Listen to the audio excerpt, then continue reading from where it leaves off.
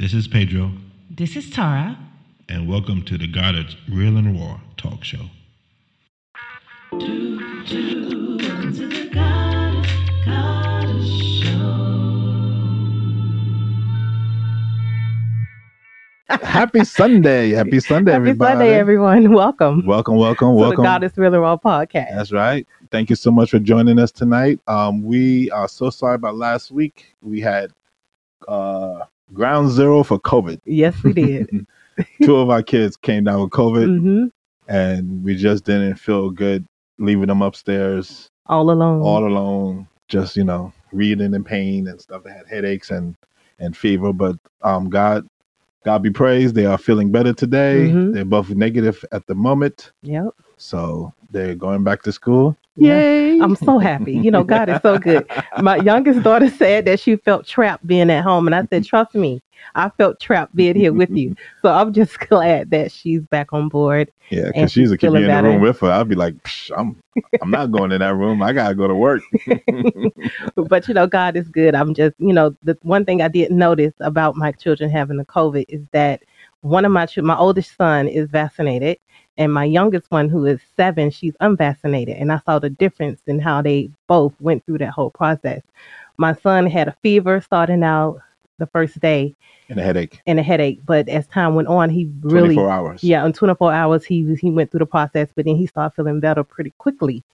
Versus my daughter, who was unvaccinated, had went through a couple of days of headaches and chill. About 3 and days. Yeah, so she went through. It was quite different. So people don't think that the vaccination is worth getting, but I would say if we had an opportunity of getting her vaccinated, we definitely would have had it done. In your opinion. Yeah, in my opinion. Not everybody, but That's I'm right. just saying. We're not saying to not do it. We're not saying to do it. We're Right. just saying that we see the difference, and Mm-hmm. that's all we're going to say. Yeah, Because that's a touchy subject. yeah, it is. Yeah. But we'd like to say we want to thank everybody for joining us again. Mm-hmm. We are going to go right into our guest Mm-hmm. because he has a lot of information for us, and we are really, really excited. This is my brother. I've known him for about a year now. Mhm. We was on the winning circle, the winning circle Yep. for men, and that's how we met. And at that time, he was telling me about he was writing a book, and the book finally came out, and Mhm. we got the book on. When did we get the book? Got On the book- Friday. Yeah, just recently. Yeah. Yeah, and I must say this book is only 137 pages, but it's full of stuff in that 137 pages. Mm-hmm. Stuff that would help you and make you think. Definitely. And so And I'm on chapter 4. I definitely will recommend. And Tara don't read books, not like that. So the fact she's on chapter 4, that means something. Yeah, So yeah. definitely. But we're gonna bring him in now, All right. and then we're gonna pray, and then we're gonna get right into Okay. into his testimony and the process that he went through. Okay. By the way, this is Mr. Daniels, because I'm not gonna say your first name because I know I'm gonna mess it up. Yeah, I'll say. All right. Introduce yourself, sir. Yeah, my name is Osei Daniels. Met Pedro in our winning circle, our men's group, and man, I am a former youth pastor, for youth and young adult pastor. I'm studying now for pastoral counseling through Liberty University, and man, I'm excited to be on to finally meet you, Tara, and Yeah, to definitely. catch up with my brother right here. Definitely. We're so happy to have you with us. Definitely happy. All right, Babe, you ready to pray to get us Oh started? yeah, let's pray. Mhm. All right. Dear God, we just want to thank you for another beautiful Sunday that you have brought us through. And as we go through this podcast, we ask that we may be able to bless somebody, teach somebody, show somebody the joy of being nice and being kind and the difference, and allowing people to think and understand and to get something from this conversation. For this I pray in your holy name. Amen. Amen. Amen. All right. So wait, say your name. Osei Daniels. I would say Osei. I would say Osei. Yeah, it's the name. It's usually pronounced that way. It's from Ghana. Oh, Yeah, Yeah. but that's the way I prefer. Yeah. Yeah, I even when we was in the winner circle, I used to be like, dude, I'm messing. I'm just gonna put the name. Like, I'm gonna call you O. Yeah, no, I'm good with it. So, like when I met you in the winner circle, you was talking about doing this book from then. Mm-hmm. I knew that you was doing the book and I've been following you, waiting for the book to come out. Finally came out, and I said to my wife, we got to get him on our show. Right. Like when I saw the book come out, I said we got to get him on the show. So I reached out, and you was kind enough to say yes. I would love to. Right. You want to get into the process that you went through for this book, because I know there was a lengthy process that you've gone through. Yeah, honestly, it shouldn't have taken me as long as it did, but I'm glad for the journey that it took me through. It took about 5 years to just pour my heart out. This is my personal story.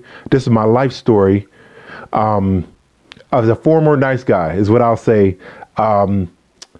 Learning how, just kind of experiencing life, and then learning from the word and from the spiritual principles that it teaches us, the difference between what it means to be nice and to be kind. Like, this book is dedicated to my late mother. She modeled what kindness was. She exuded it. Her life's mission was to be kind. Our house was full of people, family, friends, that needed a spot to stay. And, growing up Caribbean, most of us understand how that looks. And so it was never a thought about if we had space on the floor, we had a little corner, we had a couch, we had an extra bed, it was theirs. If we had extra clothes, extra food, whatever it was, she did that. And she was a deaconess here in Maryland. Then when she moved out to Atlanta, she was the head deaconess at her church. And so she got to continue in that.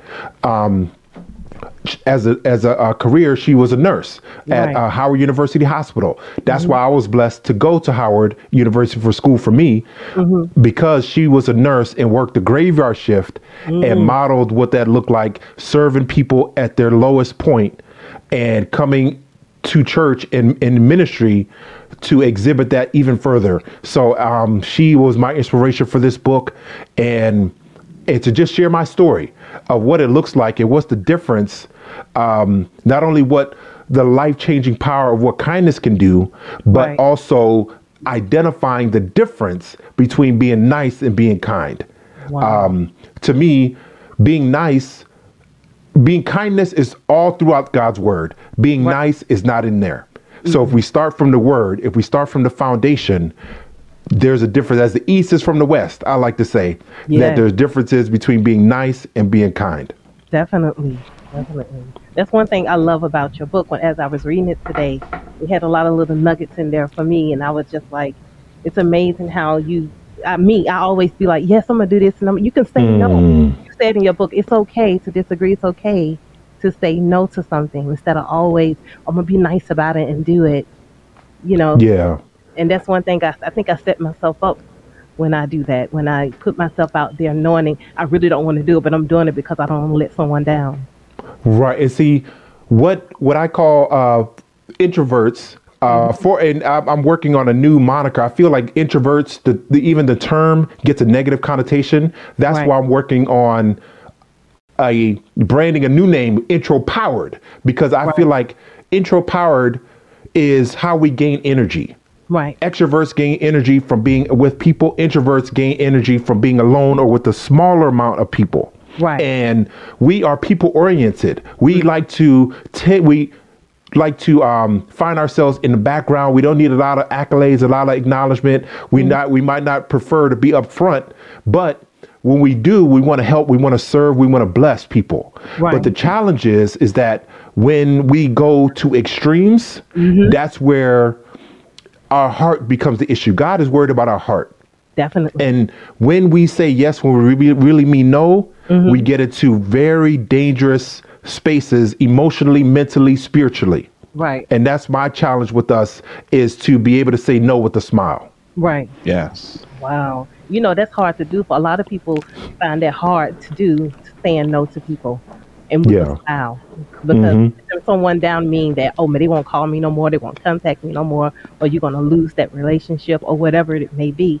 But now that I've been wise and grew up more, and I know now it's important for me in my headspace to say no if I don't want to do something. Tara, listen, God is, as I'm sharing, I'm learning, I'm open, because I want to build a community. I want to build a movement around kindness, because what happens is that with that guilt that we feel when we say no, that can tend to eat away at us, and we don't want to feel that way. We don't want to let other people down. Right. But the spiritual principle behind where I'm coming from is found in Galatians chapter 6. And it goes from verses 2 to 5, where it starts out that God wants us to bear one another's burdens. Yes. Yes. Right? That's a spiritual principle, which I agree with 100%. Right. But when you go and break it down from the Greek in the Greek in the New Testament, that word burden is also synonymous with the word boulder. It's something that is too big for one person to carry. Wow. So that's why the Bible says that we are to share one another's burden. That means we are to come in and come alongside those individuals who are experiencing what I call life events, where now these could be good or bad sometimes, where a loss of a family member, a loss of a job, illness, sickness, et cetera, et cetera. We need people to come alongside and to lift us up, literally sometimes, to help us manage and to know that we're not alone. That's what the Christian movement is all about, is to coming alongside, especially those of us in this pandemic and trying to navigate life together. What does that look like? But when we try to do it alone, that's when the enemy can come and pick us off one by one. But when we do it together, when we can do it supporting and encouraging and uplifting and speaking life, then we can make it through the darkest times of our lives. That's what the Bible says, especially for us men, Pedro. And we talked all about this in our group. We have to carry, and men, we do a horrible job overall. There's pockets and there's growing pockets, but men overall, we tend, I'm going to grind through it. I'm going to put my head down. I'm going to fight through it. But we need to include others where we can share without judgment, without minimizing, without correcting how we feel, what's going on. That to me is helping each of us carry life's burdens so we can walk one step in front of the other, try to be manly and try to do it all our own. That is hands, which not in, like, it doesn't mean anything if I'm holding your hand. I'm helping you, like, because what men think, you're holding hands. Oh, I'm not doing that. That's That's cool. Like, you understand? Like, I'm sorry to cut you off. It was no. You said that just brought back, because we was just talking the other day to a pastor friend of ours, and Pastor Ray Patrick, and we was having a discussion, and that was the very point to some ladies that we was talking to, that meant, like, we have a habit of, if we don't have that space, we won't open up. Because I guess if we maybe do it in stages, like maybe have a space where we can open up, and then maybe we can open up in other spaces, like, with the winning circle is the space, so we can open up as men, but I think we need to also try to hopefully open up in other spaces too, because you never know who you can help by opening up, by helping yourself too. Absolutely. And see, go ahead, finish up. No, I was just saying, like, because that's our main problem. We're just stubborn. Which is very, very stubborn.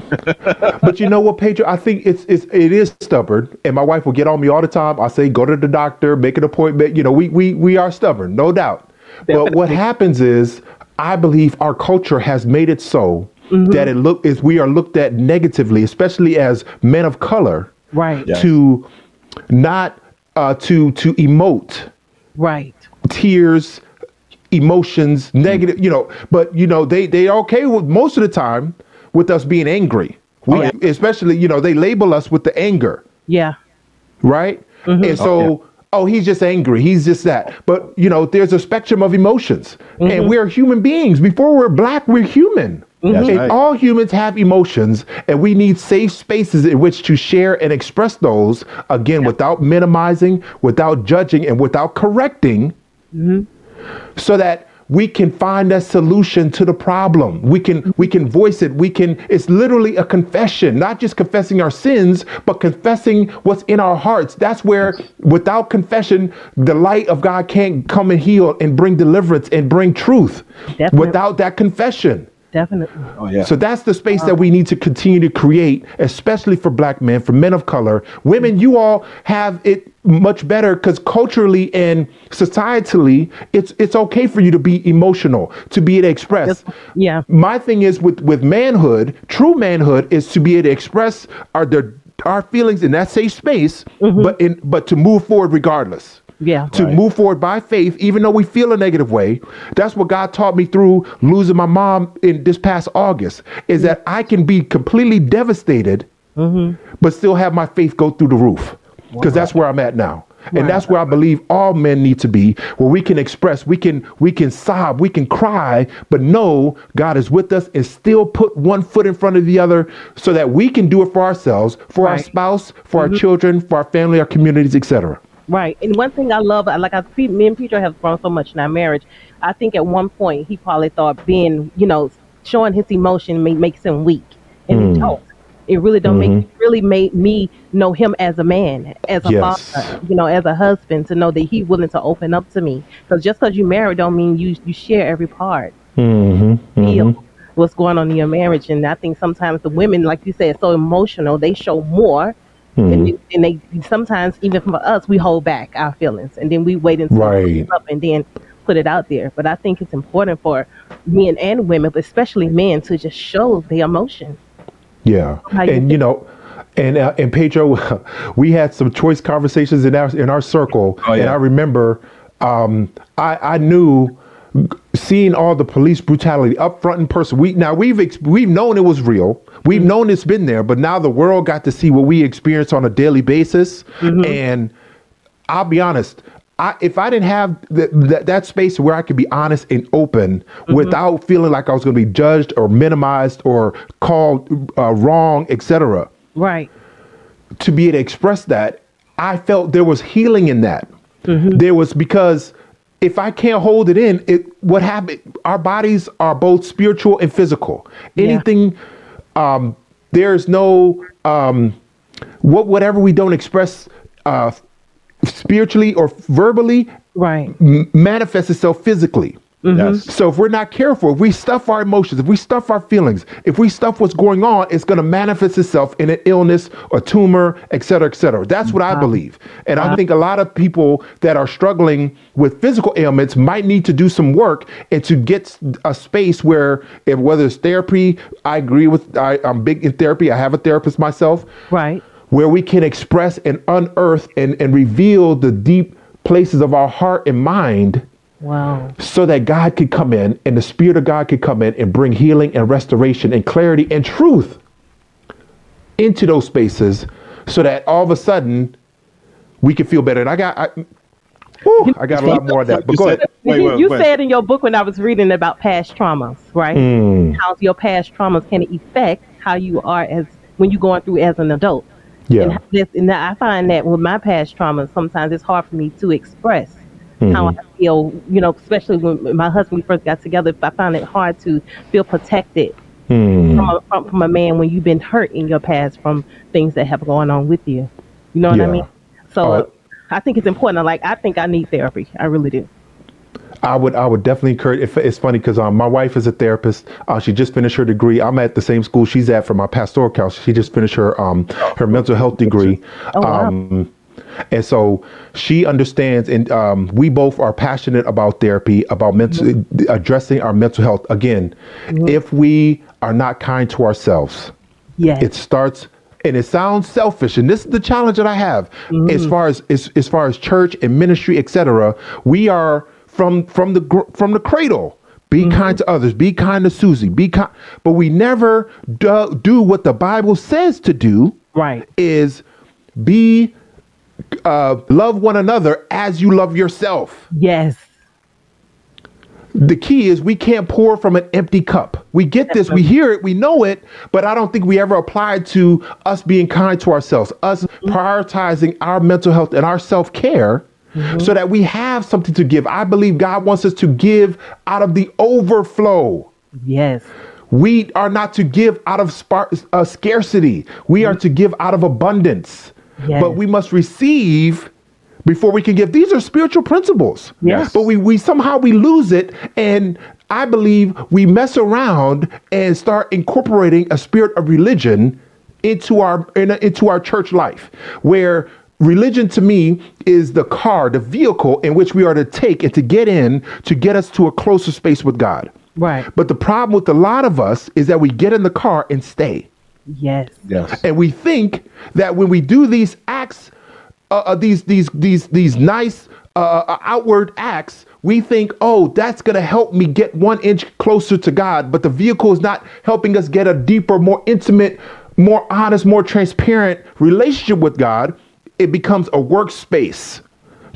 I do this, then I get 1 inch closer. And then all of a sudden, we get to the end and we say, well, God, look at all the good things I did. And God is like, no, it's not. There's no, your good acts are not, there's no Reward. what's the word? There's no reward for your good acts. Right. I've done the good act.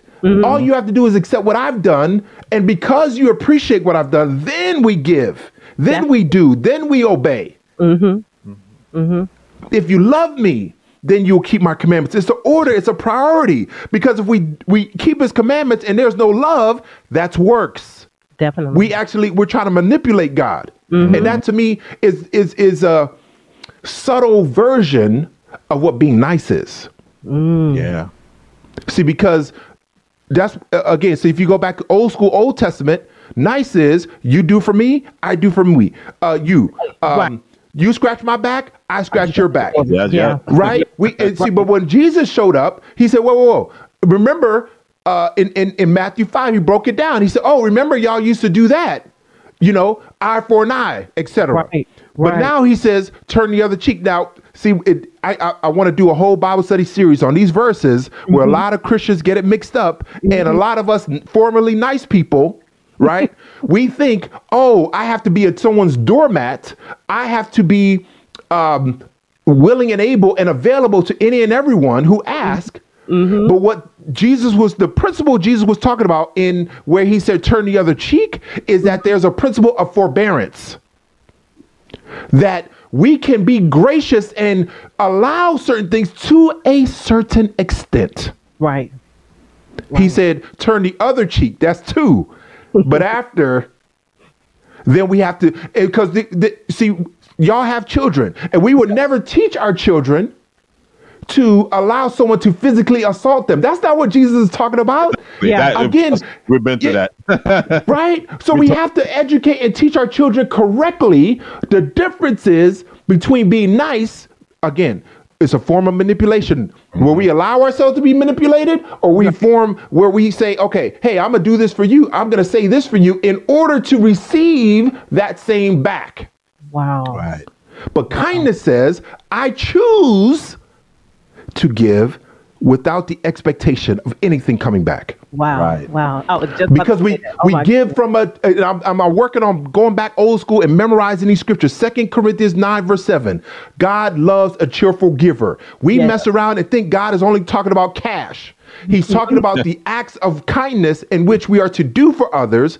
Only if you don't want to do it kindly with a joyful, cheerful heart, don't do it. I'm saying it to y'all Christians, to us Christians. That's right. Yes. Wow. If you're looking for something in return, just don't do it. Yeah, and I think that's the problem. A lot of times people do it and then they say, look what I'm doing. Look what I do for the church. Look what I do for this. Look what it's not about that. You should just do it and just go about your business and just be thankful that you are, helping somebody or maybe ministering to somebody.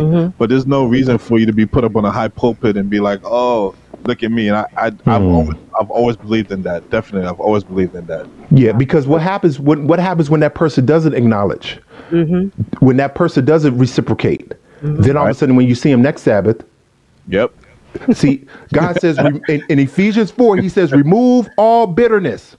We think it's something else, but God is worried about our heart. Like I said earlier, he's all about our heart. Because if you harbor bitterness every time we say happy Sabbath, God is good, all the time. God, we say that verbally. But do we really believe it? Listen, and in another book that really inspired me to write my book that helped transform my life is the book Boundaries by Henry Cloud. Okay. What he says is that a lot of us are outwardly compliant, but inwardly resentful. That's us formerly nice people. Yeah. Wow. Makes sense.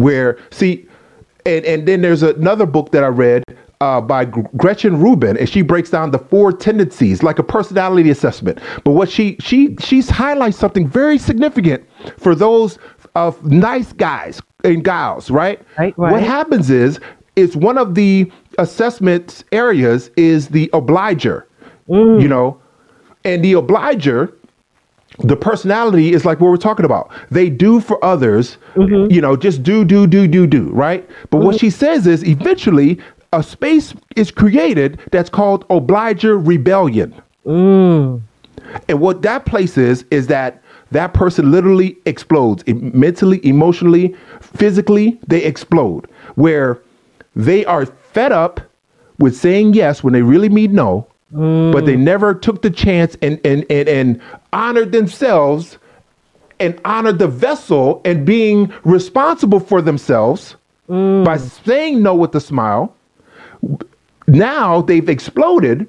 Now that's the fussing and cussing. Yep. Right. That's when it comes out, because if we're not careful, it will come out. I don't care how Christian you are. I don't care how many Sabbaths you keep. If you keep saying yes when you mean no, you will experience obliger rebellion.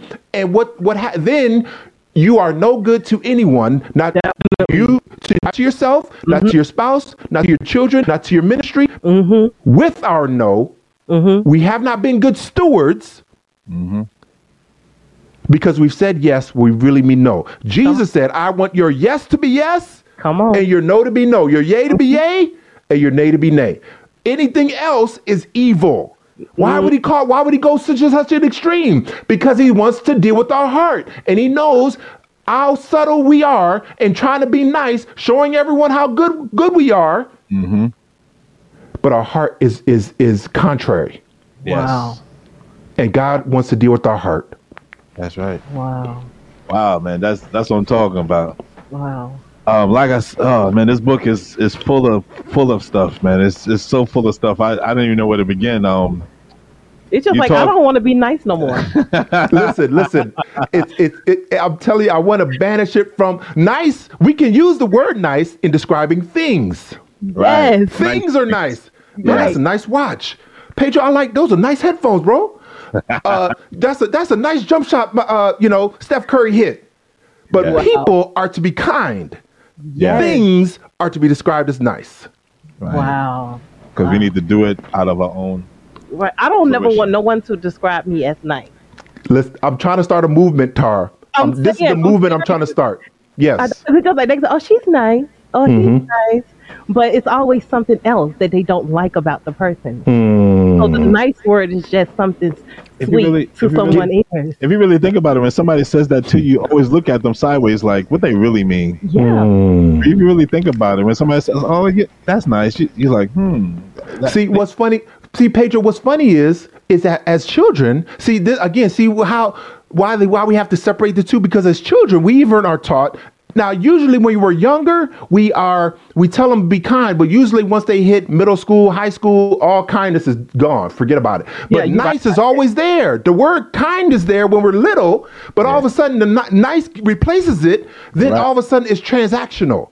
I believe kindness is transformational. Wow. Yes. Ooh, so now I want the kids to be kind, not nice. I know. I was just being But we have told them though, like if somebody steps to you feel threatened, defend yourself. Don't be nice. Absolutely. Without apology. Because if you come, my wife has said, if you come home and you didn't defend yourself, right, you have me to deal with. Like, nah. See what y'all are doing is instilling in them value for themselves. Exactly. Exactly. Because what are we saying? See, we got to watch what we are saying when we're not saying something. If we allow ourselves to be taken advantage of, always saying yes, what we're indirectly saying to our spouses, I believe they're more important, their request is more important than you are. Wow. Indirectly. Right. We start messing around, Pedro. I'm talking about husbands. When we say yes, go ahead. That was my problem with work. Wow. I used to work so much, and I was always saying yes because I was trying to be nice, not kind.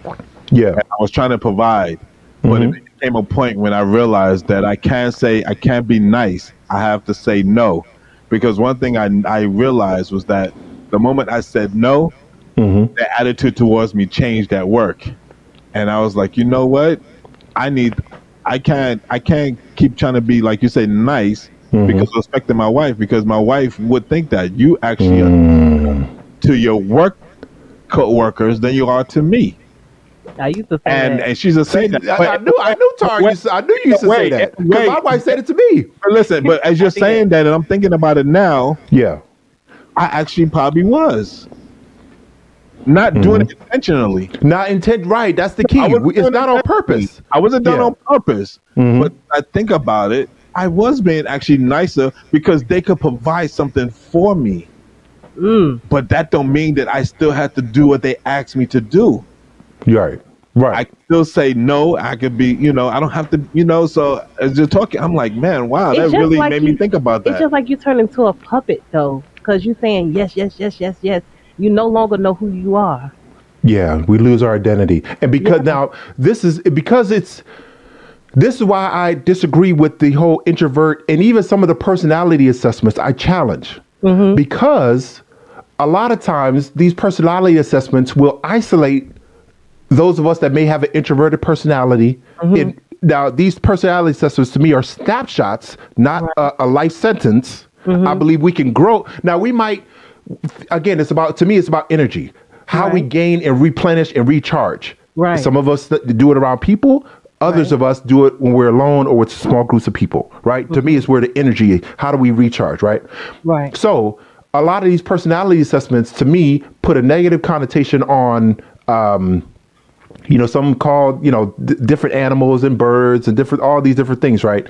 And usually what I usually fall under tends to be the one that is in the background, kind of go along to get along, a team player, et cetera, et cetera.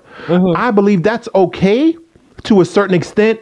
I believe each one of us has one lane in which we are to lead. Wow. We don't have to lead everywhere.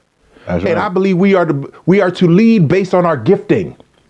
Again, when you talked about identifying who we are, when we keep saying yes, yes, yes to everything, not our bigger yes, which is our purpose, which God ordained and birthed us to be alive during this pandemic for such a time as this, to be a solution to a problem in today's world, which you and I are, and whoever else is listening. Right. If we don't know what that is, then we will end up saying yes to everything else. Yeah. Then we get into problems where it becomes transactional. You do for me, I do for, and we think, this is the problem when we keep saying yes to everyone else, thinking that, eventually they're going to give me an opportunity. The Bible says our gifts will make room for us. Yes. And bring us before great men. The Yes. gift that God has birthed in us, that's what opens the doors, not man. Right. And we got to be really careful of who we are lift up inside of our own head. Think, if I do for this person, they're going to make an opportunity for me. God says, no, I open and close the doors. Let you do what I tell you to do. You operate in the gift that I birthed in you. And I promise you, not only will I bless you, but I'm going to bless your whole family and help you be the solution to a problem in today's world, i.e. Joseph. Right. We can't go looking for something. That's the thing. You go looking for something in other people because you think they being nice to you. They could be using you. See, we gotta. That's why God's people should be so discerning. Now we're not judging. We have to be prayerful. Yes. And again, the principle of forbearance. Even if Jesus used forbearance. Look at Judas. Yeah. Yeah. Jesus loved Judas so much he let him manipulate and try to take advantage of him. Yes. He allowed it. Yes. Because he cared about his soul. Mercy. But we have to be very discerning. And we have to watch our heart. We have to be honest. We have to stop lying to ourselves. You know you don't want to do it. You knew as soon as you saw their name on the caller ID. Here comes so-and-so calling for something. Yeah. They're not calling to check on me. They're not calling to ask me how they might, they might be kind, but they need something because they know every time we answer the phone, we say yes. So they call us the next time. Wow. And we can help, y'all. It's not about not helping, but when we have to, when we know in our heart we don't want to do it. Oh my goodness. That is so me. And listen, let me back up a step. Ooh, listen, y'all. I'm telling y'all, y'all getting 5 years. I've been waiting 5 years to put this message out, this movement out. Going back to Galatians 6, right? Where the verse 2 says we are to carry one another's burdens. To me, those are life events that happen that one person is not meant to carry. Right. A cancer treatment, a cancer diagnosis, all kind of, I mean, people go through hell in this life. It's just the weight of the world literally falls on their shoulders. Yes. And we need to walk alongside and to help and not just throw scriptures at them, not with these platitudes. Ooh, that birth. Don't let me. That's a whole other conversation. I can't park there. But going back to verse 5, especially with someone when they lose someone and they throw in Bible text when they just need to sit there and just cry with them. The Bible says, weep with those who weep. Yes. Put some food on the table for them. Bless them with the home cleaning service, so somebody could come through while they're trying to process and call the insurance and bless them. Let somebody come through to clean the house for them. Yes. So that's one less thing they have to think of. Go pick the kids up. Mm-hmm. Oh, don't do that. That's kindness because we're not discerning. We're playing. We're stuck in a loop where we think, oh, I know what to do. I'm going to be religious, and I'm not even going to think discerning and think, okay, where is the need? Yeah. Wow. God's people are practical. When you look up the word in kindness in the Bible, I love it. It says, those who are eternally useful. There you go. Mercy. Wow. Kindness. When we operate in kindness, we are of eternal use, not just practical, but eternal. Yes. Right. Because kindness is what transforms. That's what transforms people. Mercy. We remember kind people. Yes, you do. That moves on our heart. We remember the kind person. That kind comment when you were at your lowest, they didn't know. Yeah. Yes. But they spoke life into you. And all of a sudden, like, wow, my whole day changed. Mercy. That's why we got to be led by the Spirit of God and listen for the divine appointments in which to operate in kindness towards someone else. Wow. But guess what? If we don't operate in kindness for ourselves first, we'll miss it. That's right. Ooh.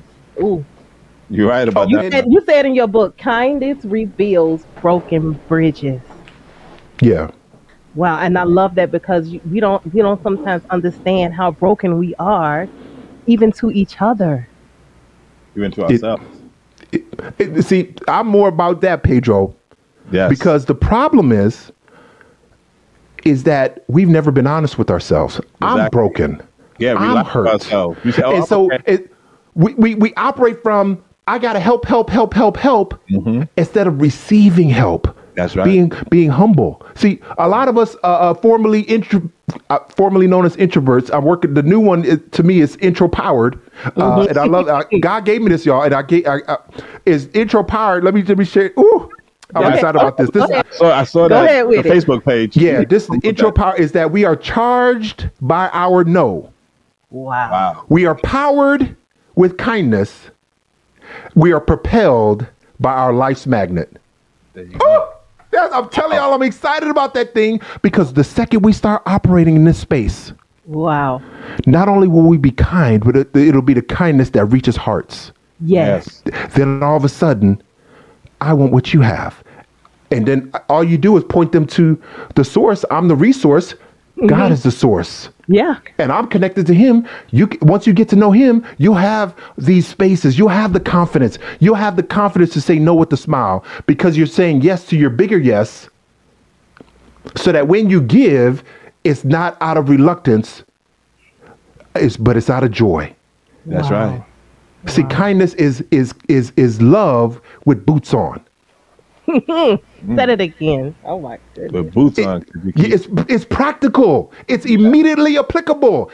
Oh, listen, I gotta share this with y'all. Oh my! Go ahead, let me slow down. Let me slow down because I want to go back to Galatians chapter 6. Yes. Okay. Carrying the burdens, verse 2. Right. Verse 5 says, "But each man is to carry his own load."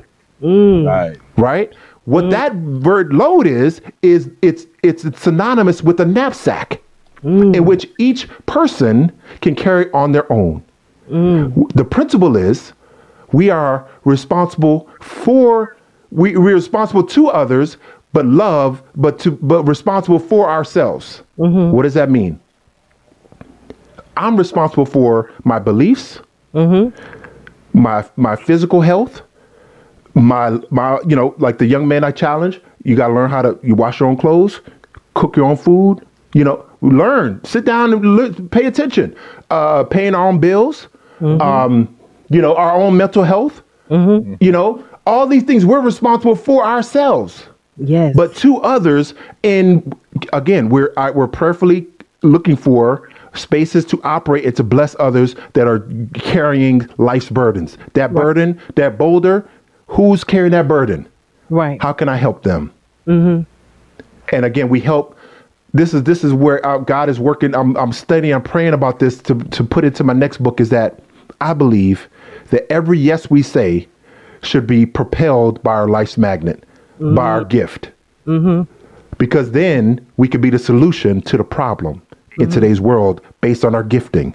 And when we do it, Steve Harvey says, I don't love everything Steve Harvey says, but this statement he said is that our gift is what we do that gets maximum results, but takes minimal effort. Yes. That's our gift. Yeah. Yes. We don't have to think. We roll out of bed and do it. Right. It's nothing to us. It's instinctive. But that's why we have to identify the gift. Then when we ask God, okay, what am I passionate about? So the gift plus the passion equals purpose. Wow. Yes. So I work with young people over 20 years. And one of the most frustrating things was when they would ask me, hey, Osei, I need a summer job. And what happened, and I laugh about it now, but it was heartbreaking because a lot of the summer jobs they wanted, a lot of the adults were taking. Because a lot of the adults, for whatever reason, haven't found that purpose in their life. Wow. And have to settle for taking a teen's job. Wow. But I believe, and one of my life's passions is to develop curriculum or whatever that looks like to help our young people, young adults, whoever they are, when they're walking across that high school stage, when they're walking across that college stage, when they're grabbing that master's degree, that PhD degree, not only are they walking across with confidence, but they're walking across, again, propelled by their life's magnet, because that magnet, that the gift is the magnet that pulls them so naturally. And so I can't think of a better way for God's people to be an influence and a light in this world is to be able to operate and live and to make a career out of using our gift every single day and getting paid for it. Wow. Wow. So y'all getting that's book 2 and 3, but That's yeah. we're getting a little preview. Yeah. I'm loving it. Definitely loving it. Wow. But And- some people don't know how to recognize these spiritual gifts that God's given them until later in life. So if they so consumed in what's going on in the world, they lose themselves. Especially Yeah. You know, And don't- see, we've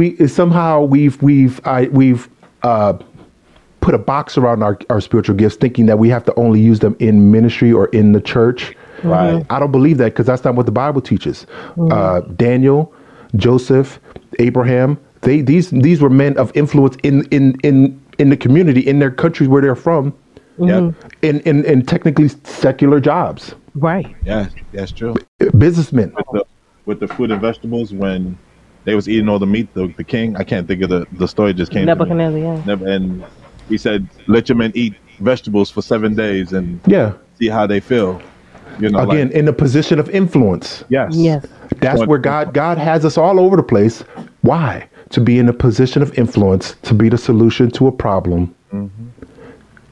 Because once you solve the problem, then they're willing to hear more what you have to say. Yes, I got right. this gospel right here. I got this Savior right here that you need to get to know.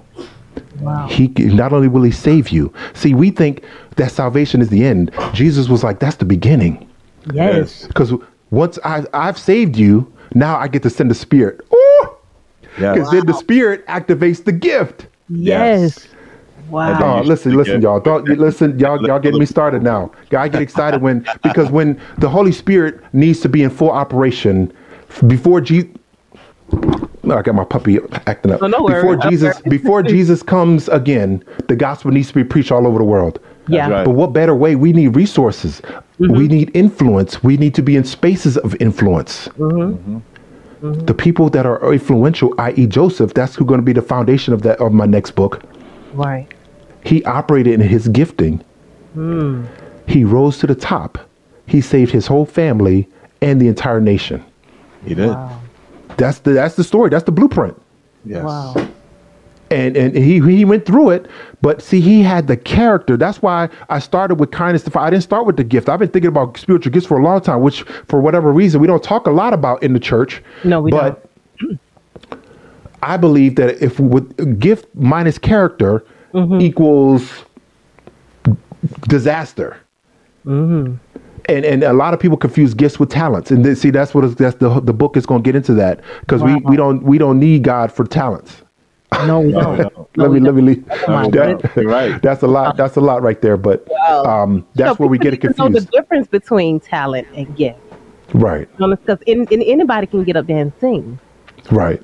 But because I sing and everything. But when you up there singing and you can touch people, right? The Holy Spirit. That's when you have a gift.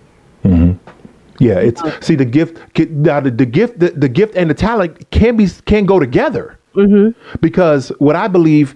And again, I'm developing it, but for me, what I've come to understand is that singing is a way of exhorting, right, and lifting up spirits. Because I know, especially it's still I'm still working through losing my mom in this past August, and what helped me get through was music. Yes. Right. Music lifted my spirit, buoyed my spirit while I was at the lowest point of my entire life. Wow. So I know what that encouragement looks like and what that feels like.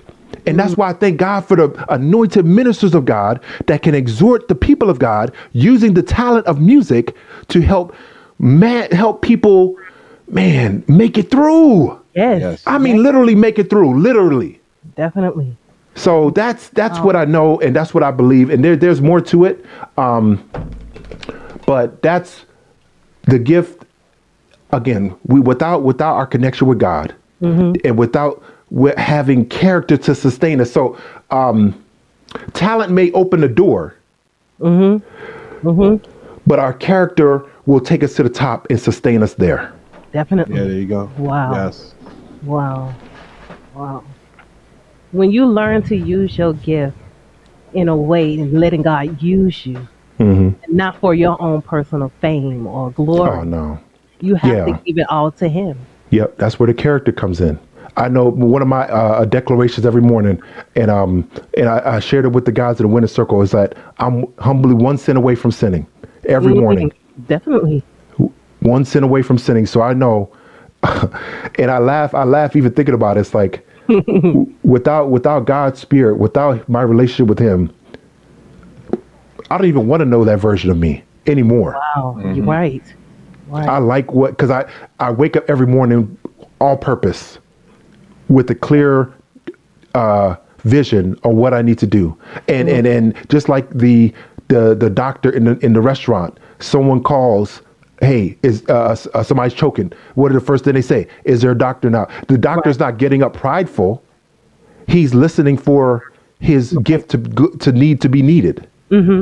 So he just goes into operation. So that to me is the example of what I believe God's people need to operate in. And the awesome part about this life is that I believe God wants it to happen, is that where we can operate in our gift again and make money. Wow. Definitely. Wow. So on that note, in your book, Kindness Defined, which you can find on Amazon, is there any other platforms you can find it on? Yeah, y'all can check out my website, kindnessdefined.com. If you want a signed copy, I'll sign it and send it to you. But yeah, it's on Amazon. And man, God willing, I got a devotional to go along with it. And talking about all in your book. Yeah, I believe. Yeah, was that the devotion I read? I'm sorry to cut you off. It was a devotion that you read with your wife, because I was going to. Oh no, there's a good devotional that my wife and I read, but that's not the one I'm referencing here. Gotcha. It's basically taking all the verses of kindness in the Bible and having a devotional thought, and just to help people again make the shift from being nice to being kind. That's the goal of the book. How to say no with a smile, the difference between being nice and being kind, and how to experience the life-changing power of kindness. Right.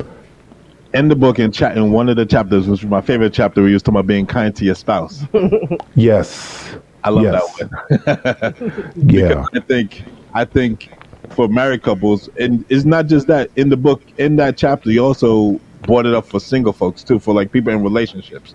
So you didn't just keep it just for married folks. You brought in the whole factor of it. We was talking about your tone, things like that. Your tone, how you respond, how you react to things. I like one part of the book. I like more than anything. We was talking about if you're with somebody, not married, but in a relationship, how you talked about women don't settle for less. If he's a turkey, he's a turkey. Let him go.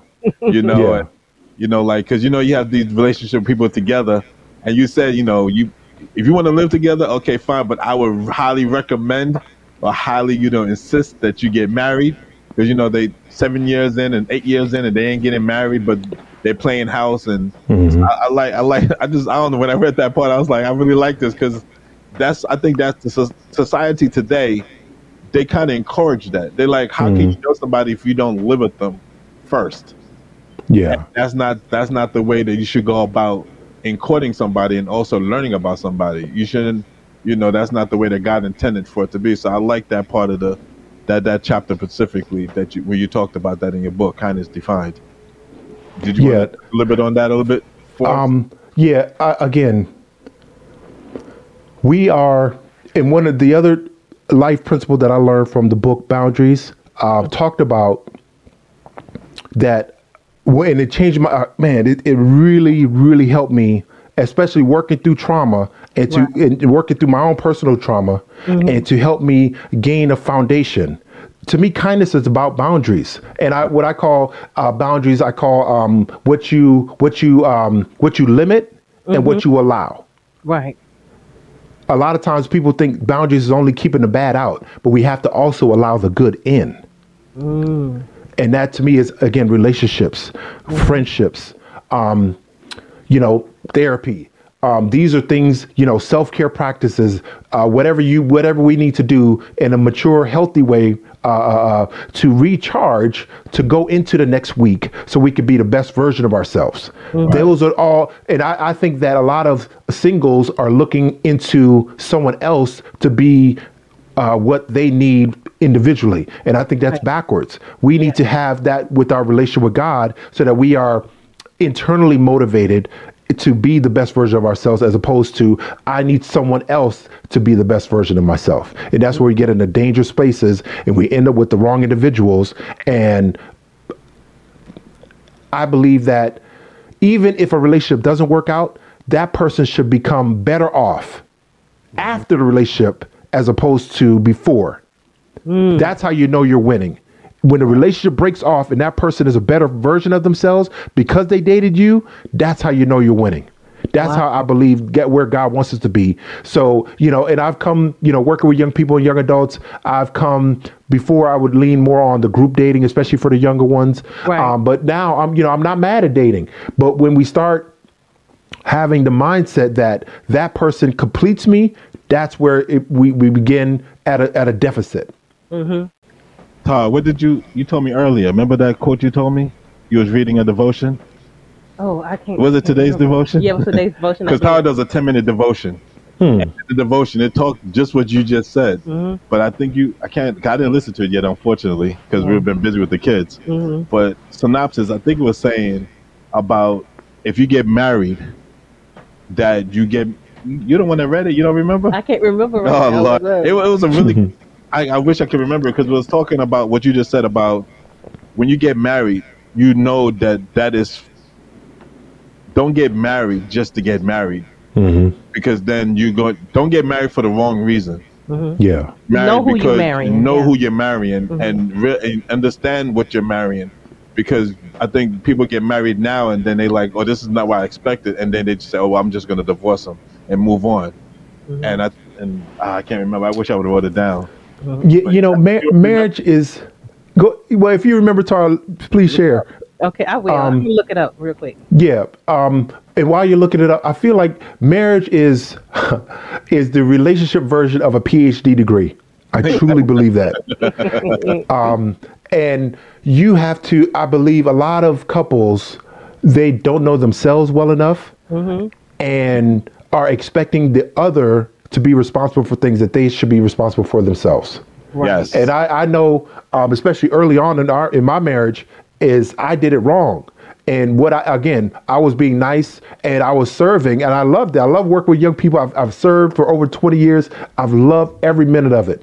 But it got to a point, especially early on when we first got married, and I was always running to the church on Friday nights and youth basketball and retreats and, week of prayers and speaking engagements and all this stuff. But I never invested the time into my wife. In our early marriage, it put a strain on it early on. And I had to back up and recalibrate and say, wait a minute, I need to be kind to my wife and say, hey, youth team, I need to spend time at home. I need y'all to run, the Friday nights. We got to get a schedule. We got to get organized, et cetera, et cetera.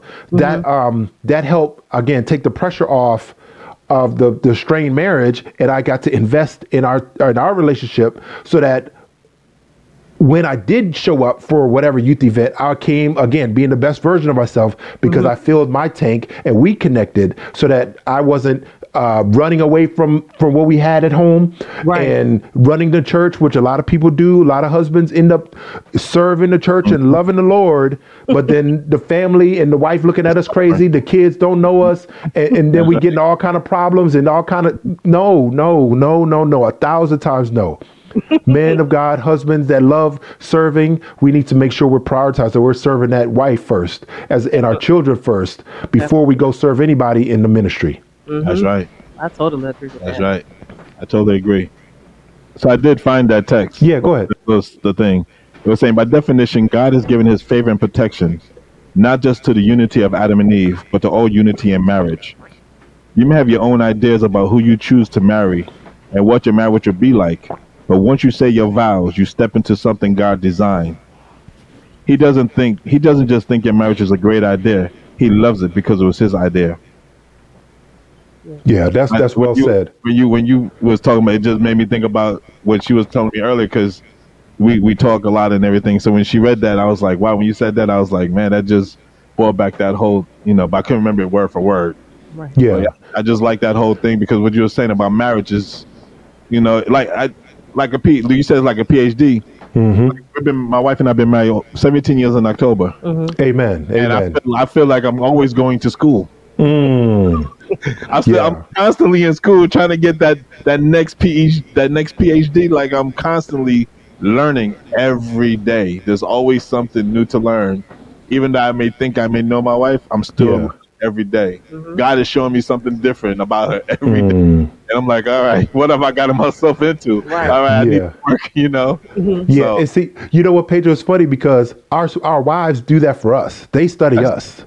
yes. I see Tara Sharp. They shaking her head. She's been studying you, and I know my wife is today. She studies me, and a lot of times I think we as husbands, we need to make sure we have the right attitude in regards to our wife, in regards to making sure we understand her well enough.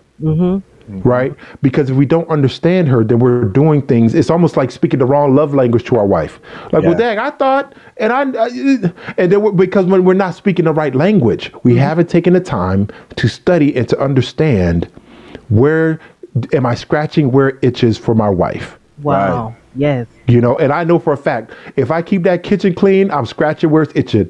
When I tell my wife she never has to touch trash, if I'm alive, she will never have to touch a garbage bag ever in life. I know I'm scratching where it's itching. Because I know her love language is acts of service. Again, when I act out and I speak her language, that is the ultimate form of kindness that will draw her closer to me because she knows, and I'm determined and I'm deliberate about what I do. That, again, is the glue that can keep marriages going forward and staying closer together, as opposed to stumbling and bumbling. Because the challenge is, once the kids get old enough, then you look over and like, well, Dad, who are you? Right. Yeah. Because then see we've gotten it out of order. And see, when we put our children and our ministries, whatever it is, over our relationship and our marriage, what that's saying is, and what we're modeling for our children is that other things become more important than your spouse. Right. right? And that's where we see I'm all about what's being said, but not verbally. What are our actions and what are we modeling for those younger? Because again, I've God hasn't blessed us with children, but we have a bonus daughter, Brittany. What's up, Brittany? But working with young people long enough, I understand what modeling is all about, right? And because what our children do is they absorb. They take everything in. Oh, they do. Right. They literally absorb the words, the phrases, the actions, the attitudes, the practices, etc. They absorb it. They observe it. They absorb it. And sometimes they don't even know what's being said. That's why I tell parents all the time, you've said enough. Yeah. Oh, yeah. Don't nag that teenager. and see, then you set up appropriate limits and allowances. They already know, and see when the consequence drops, the key is that the relationship is not hindered. Right.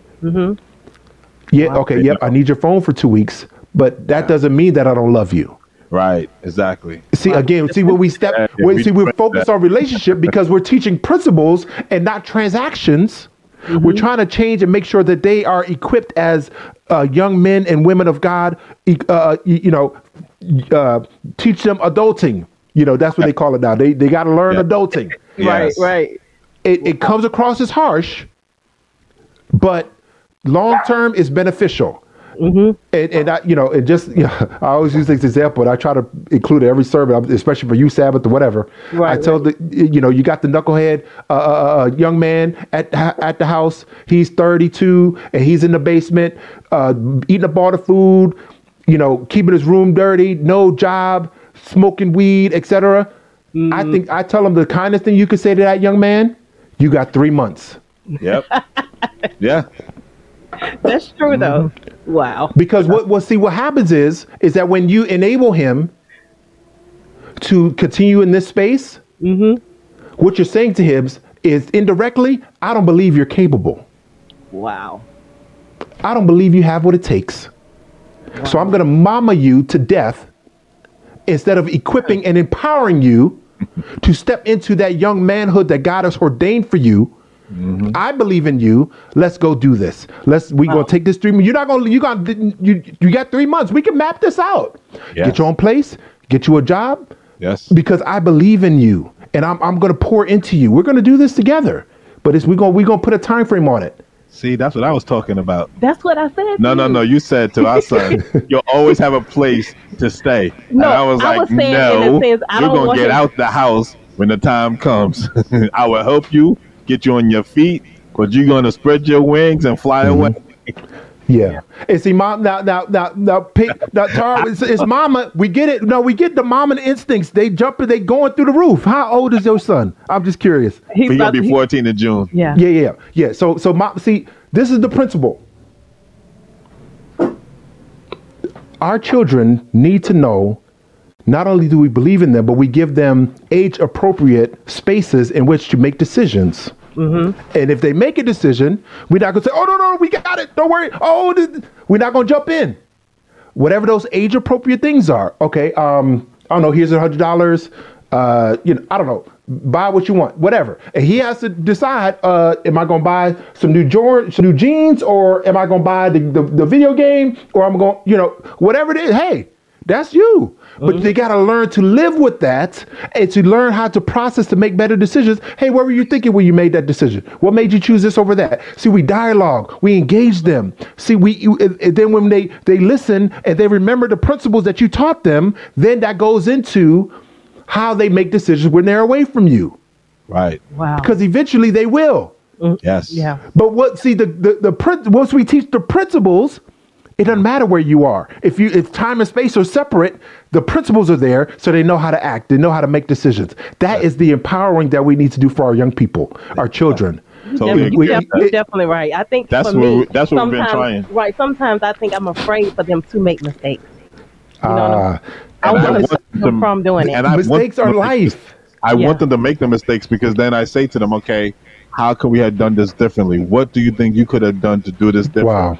Because I had somebody in my life growing up as a young man, what I did when I hit about 15 with my father.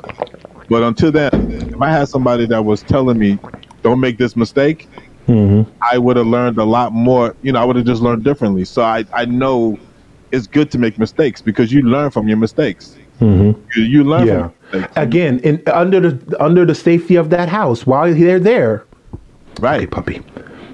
While they're there, they can make bad choices. Yes. Learn from them. Yes. Be empowered by them moving forward. So like, oh, I know what to do. And they feel it. And a lot of times, and I wish my mom was harsher on me. Not forgive me. See the wording is important. Yeah, I know what you mean. But I we know know what what you you mean because like we tell our children all the time,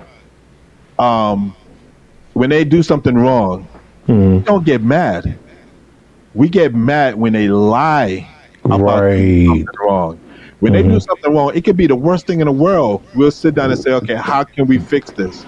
How could you do this differently? But when you try to hide it or lie about it, then like my wife and myself included, we go through the roof because we're like, you're not accepting the responsibility that you need to accept. And so that's what we want to do with our children, like in the sense of what you was talking about and instilling in them that responsibility, instilling in them that confidence that it's okay to make a mistake. It's not the end of the world. We can work through this mistake. Character is what you're teaching them. Yes, that's what I was thinking of. Yeah, and our job is as influence in their life is to be the floor, and their job is to push. Yes. Every time they push and you don't go, they get and they push you stay. They push and you stay. That they doing push-ups so that they're building emotional, physical, mental character. Yeah. So that by the time they're ready to leave out, they've built the endurance, they've built the strength, the muscles that they need in order to make wise decisions, again, outside of your home. Because whether we want them to or not, they're not always going to be under our roof. And they're not always going to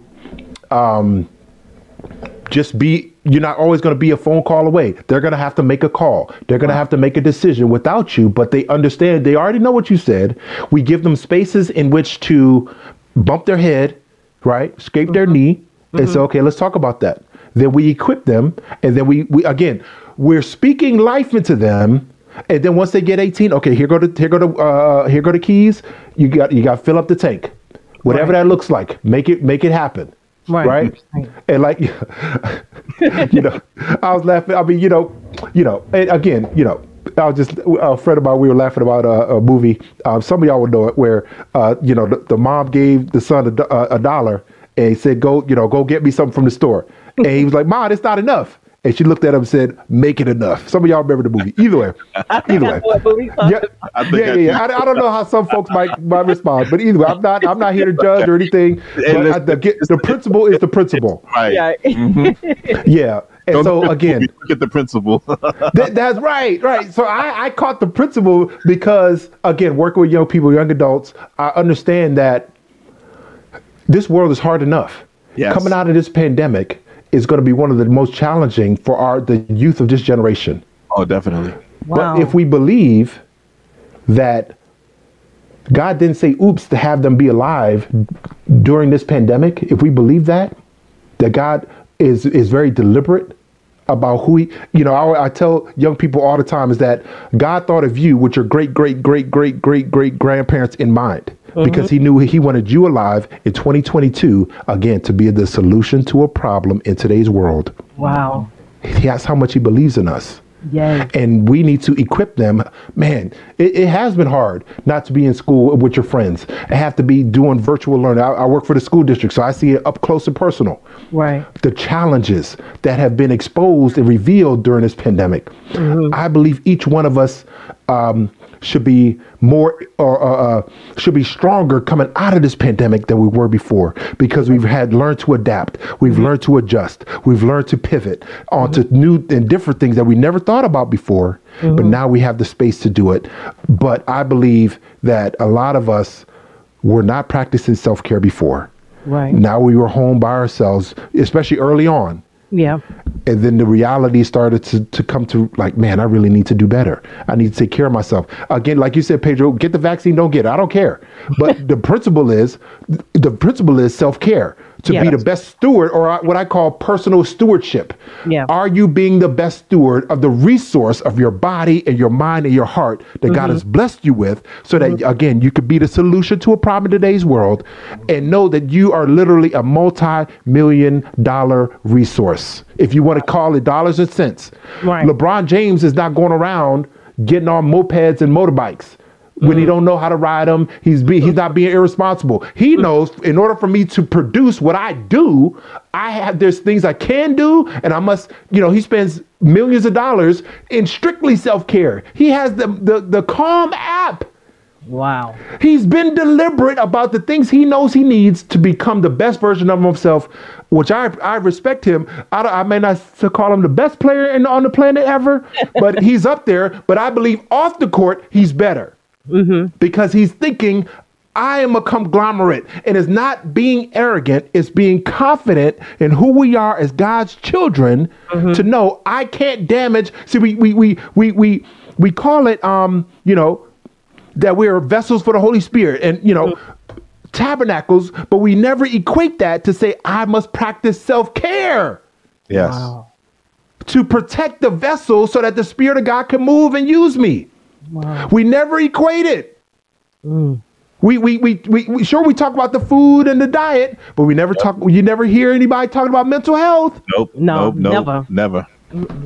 Don't get me started. Don't get me started. Yeah, you're right though. That's so true. They don't bring it up. It's taboo. It's like they just try to sweep it under the rug or something. You are so right about that. Wow. You're so right about that. Do you when it comes to health, do you think it is okay to say, like, mental health, physical health, spiritual health, but to like make it all one and just say health? Or is it a good thing to be deliberate and separating them into different sections? I guess you could, you understand what I'm saying? Yeah, no, I understand. I believe, again, mental health is the health message. Right. We know about the health message. Right. But how can we include so if we believe in the health message, how does mental health not be included? Right. But I mean, but when we talk about, what I'm saying is, like, as Ventus or as a Christianity, or when we talk about health, incorporating it all, because like you said, we just talk about health, but we won't bring the other health parts into the discussion. So they talk about eat well, drink well, or even better yet, they'll say pray. Pray to God, and when you pray to God, He'll work it all out, which I truly believe. Yeah. Then there's still a time when you have to still, as you said, the self-care to get yourself, God will get you through it, but you have to still have, Get the help you get the help you need. Yeah. Am I making sense in saying No, that? I totally agree. Especially to me, when I hear people say, "Oh, we're finally coming out of the pandemic," I'm like, we haven't found a cure yet. And when I hear about what's going on in China, I'm very concerned. My heart breaks when I hear that they've had the biggest outbreak since the pandemic going on right now in China. Right. And I'm like, but what I believe is that the church is in a prime position to help our communities pick themselves off the mat that COVID-19 has placed us on, flat on our back, especially the church, right? And see, this is my big passion, is that a lot of these young adults and millennials, when those doors closed 2 years ago, a lot of them said, "Finally, I'm free." And they said, "I'm never want to return." But the challenge, but the reality is that their overall health, not only just physically but mentally and spiritually, has been damaged. Yes. We have to come in and say, again, if we can only find a way to come with a message without minimizing, without judging, without trying to correct them, but saying we have the solution for you, and we're modeling it through what we do as adults. And then again, we're living out our purpose so that we can invite them to experience what we're experiencing. as opposed to y'all need to stop doing that. Y'all need to stop doing this. Y'all should do this. Y'all should do that. On that note, do you think sometimes because I was looking at another podcast and they was talking about what you were just saying, and they made up a point about with our children today, us as parents, the thing that we have to stop ourselves from is trying to raise our children the way we were raised. Because I mean, what's your thought on that? Not in the sense of not I mean raising them in the way we was raised, but sometimes we get what we did back then. Some of those things don't work, like staying in the past and not trying to. With the young people today, it's a different type of it's a different generation. Yeah, it's definitely a different generation. We need to be able to adapt and be willing to take on new things to maybe get to the young people. Where because some of the old things that we do not actually always work and bring them in. Yeah, I love that, Pedro, because when I think about how we are to minister now to this new generation of young people, I think about the story of David and Saul when David was young and he went to the battlefield and Saul was like, oh, okay. There were soldiers all there, trained, experienced soldiers, but nobody wanted to step to Goliath. David had to come from home, from home, and step up. But what Saul instantly did was he said, "Here, use what used to work, and hopefully that will work for you." See, a lot of us adults are stuck with. We should do it the way we do because it's a version of frozen success. Yeah. It worked back then, so we instantly assume it's to work now. So he gave him his armor, and David, he even tried. He was kind enough to say, let me try it. But the second he started putting it on and tried to maneuver and try to do stuff, he's like, you said it was nice. It's the principle of forbearance. He was willing. He said, okay, I'm going to allow this for a space. But once he realized that I can't operate in the fluidity in which I need to, he had to let it go. Yeah. The principle of, it's the principles, and I don't believe the young people need to disrespect what's happened in the past. No. Because to me, the content never changes, but the framing is what changes. Yes. The Word of God is the Word of God. The principles of the Word of God are universal and timeless. That's what we need to make sure that they know them and how they present and manufacture and produce that. Give them the freedom to do it. Right. That's what the elders did for me. That's where I'm in the place I am now. And I thank God for it. And I thank God for the time that I was able to work with young people to know I can give them the keys literally to the church center and to the youth van and let them bumble and stumble. But that's what kept me in the church. It's a space to make mistakes, but I knew that I had to meet them where they were. Right. Now, when they come, I'm having flashbacks all the Friday nights I would be with the young folks. But they would invite friends, that didn't. I'll say they didn't practice the lifestyles that we tend to want them to practice. What was I gonna do? Wow. The second we have anything negative to say about their friend, they take it personal. That's the millennials now. Oh my goodness, they so sensitive now. Yeah. The kids are sensitive. But I what I term it as is compassion. Oh, gotcha. Okay. They have a heart for their friends because they've heard the stories of how their friend got locked in a closet and couldn't come out during the party because they didn't want to embarrass their parents. Yes. That's the kind of stories I've heard, that they got kicked out of the house and disowned, embarrassed and kicked out of the church. But we had our youth group and we told them, bring whoever you want to bring. Right. Because we taught principles. I'll say it doesn't have a hell to take you to or a heaven to bring you to. So whatever I say doesn't matter. But what I wanted to make sure they know is that they are a child of God and that God loves them more than you ever could believe and that he has a plan and purpose for your life. And once you step into that, God will do the fixing. Whatever the Spirit of God, that's his job. Yes. Once I finally figured out, I'll say, stop trying to fix these young people. Just plant the seeds the spiritual principles and let the Spirit Okay, so you this Holy Spirit now. I say which one are you? Can I be can I do that? Can I be me? Wow. Can you be you and let me be me? Wow. So that's what we need to allow and trust that the Holy Spirit will do the job he's going to do and address the need. See, what I see now is when I see that young man and that young woman, purple hair, whatever crazy stuff we think is like, oh, what I see is what the millennials see. Right. Is deep pain. And you talking about trauma. Yes. Unspeakable trauma. Yes. They will never tell another human being except for their friend. Wow. And their friend thought of them enough to want to invite them to your youth group, and you want to turn them away? Oh, okay, let me know how that works out. Wow. Yeah. Wow. But you just made a good point. Compassion. That's what our daughters definitely. That doesn't negate the fact that they need emotional maturity. No. But I think, like you said, that word compassion, because what the word we used?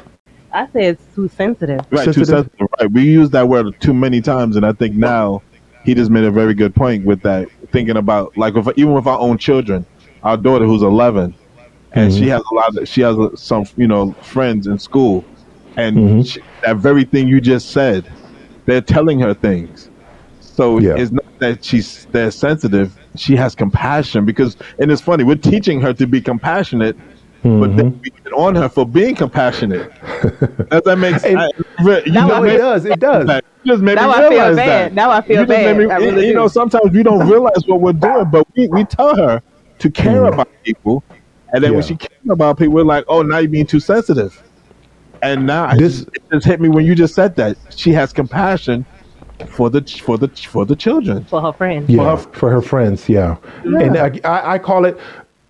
Young people are awesome at positive peer pressure. They're awesome at it because the real question is, do our children have a safe space, right, in which to come home and talk about anything? My friend has 2 moms, but I'm talking to. See, let me back up.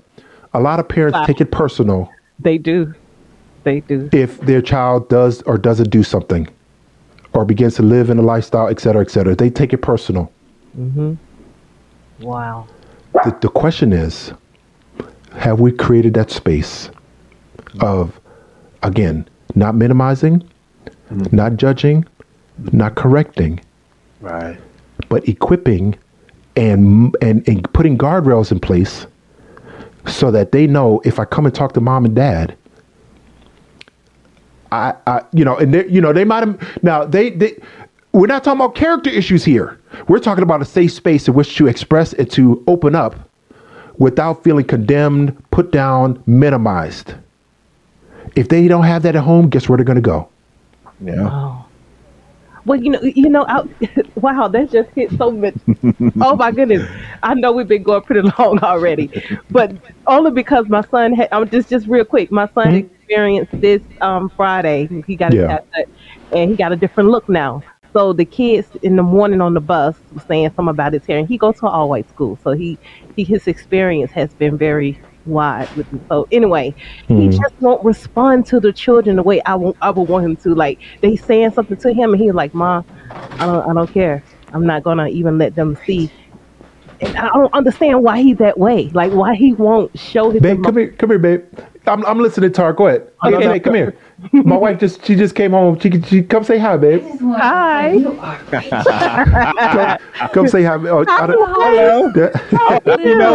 I just wanted to whisper to him like, you are preaching. I heard so much about you. Y'all keep talking. Enjoy yourselves.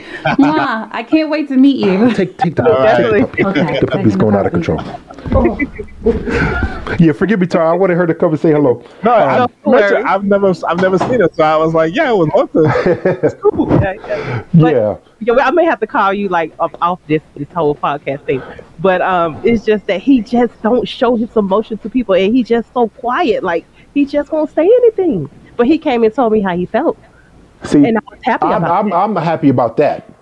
Yeah. Again, parents, it's the older these young people get, they need safe spaces. That's why I love what we used to do with the youth.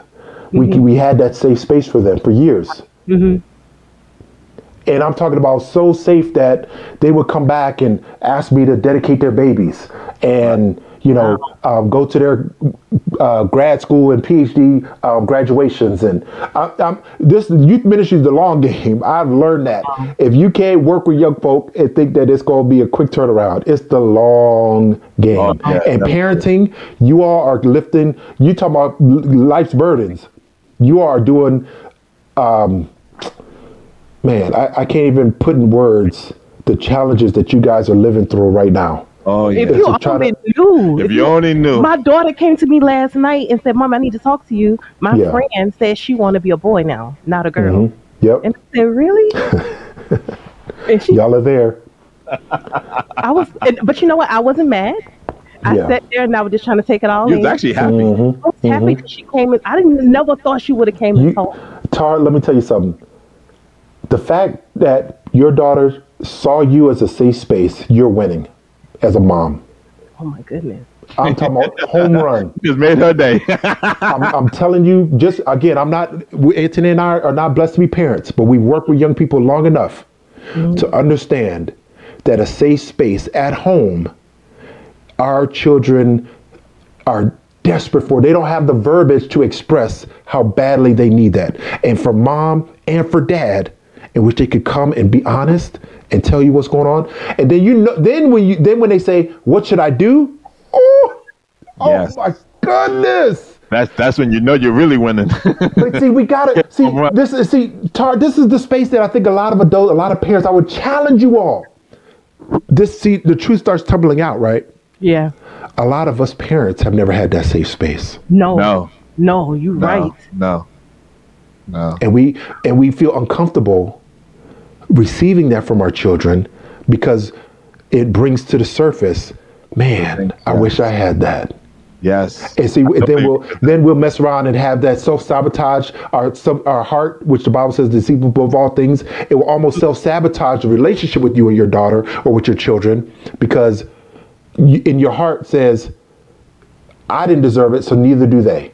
Wow. Now, we getting deep real quick. But I wanted to verbalize that the challenge is we have to find that space for us. Yes. So we could give it to them. Yes. Wow. And by the way, this might not be directly, our spouse might not be the one responsible. That's for us to say, I need to get a professional. Right. Yes. Right. To have that space to verbalize some things, to get it out, so that at minimum, we know how to phrase that to our spouse. Because a lot of times there's issues and static and disagreements, but the issue that manifests itself, I'll say you didn't take the trash out. There may be a bigger issue at play here. Yes. Yeah. But we don't know because we got our head in the weeds and we're not looking at it from the 30,000 level view. Yes. That's where the discernment, that's where the prayer comes in. That's where the Spirit of God can say, stop tripping over, she was mad at you over the trash. You know it's something bigger. Be patient. Don't say anything. Just shut up and take it. Yep, babe, man, you're right. I apologize. Wow. Listen, I've learned that. That's one thing I've learned is that if she goes off on me, I've learned just to be quiet. Wow. And she'll tell you, and then I'll come back later and I say, okay, what was really bothering you? Yeah, he does. Because it couldn't have been the garbage. You see what I'm saying? See, that's the discernment. God is giving you that wisdom. I thank God, because I definitely was never in this place. Yeah. But I'm learning over prayer and us, and like I said, doing this podcast and just talking to folks, people like you and other folks, is got me thinking. So now it makes me react differently. Yeah, because I know it's definitely something else. She can't be mad that I didn't wash the fork in the sink.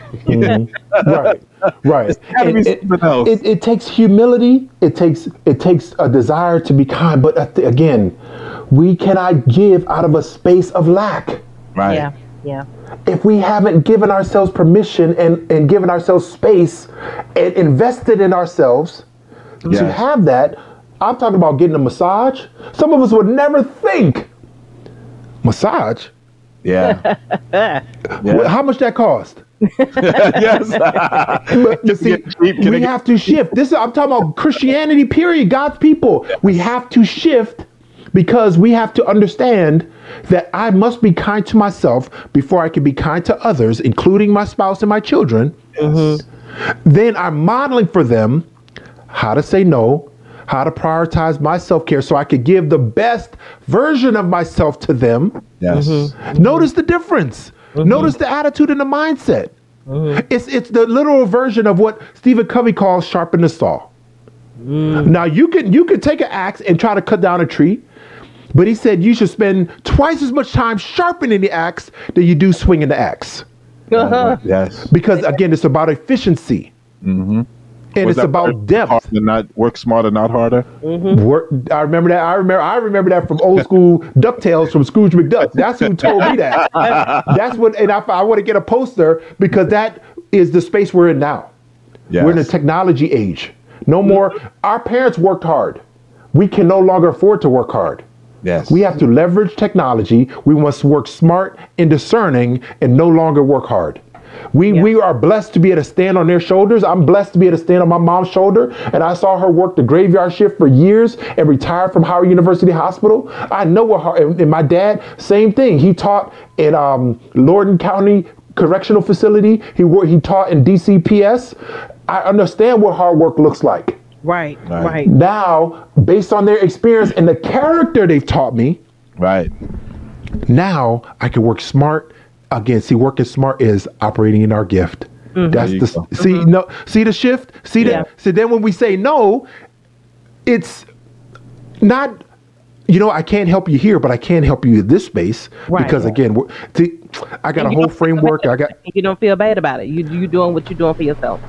Point blank. In order to be the best version of ourselves and to be best used by God, it's not just to be. See, it's just like the principle of the man Jesus broke down in the parable. He says, he built up these barns and filled them, right? And he said to himself, man, I need to tear these barns down and build bigger ones, and so I can enjoy and live my life, etc.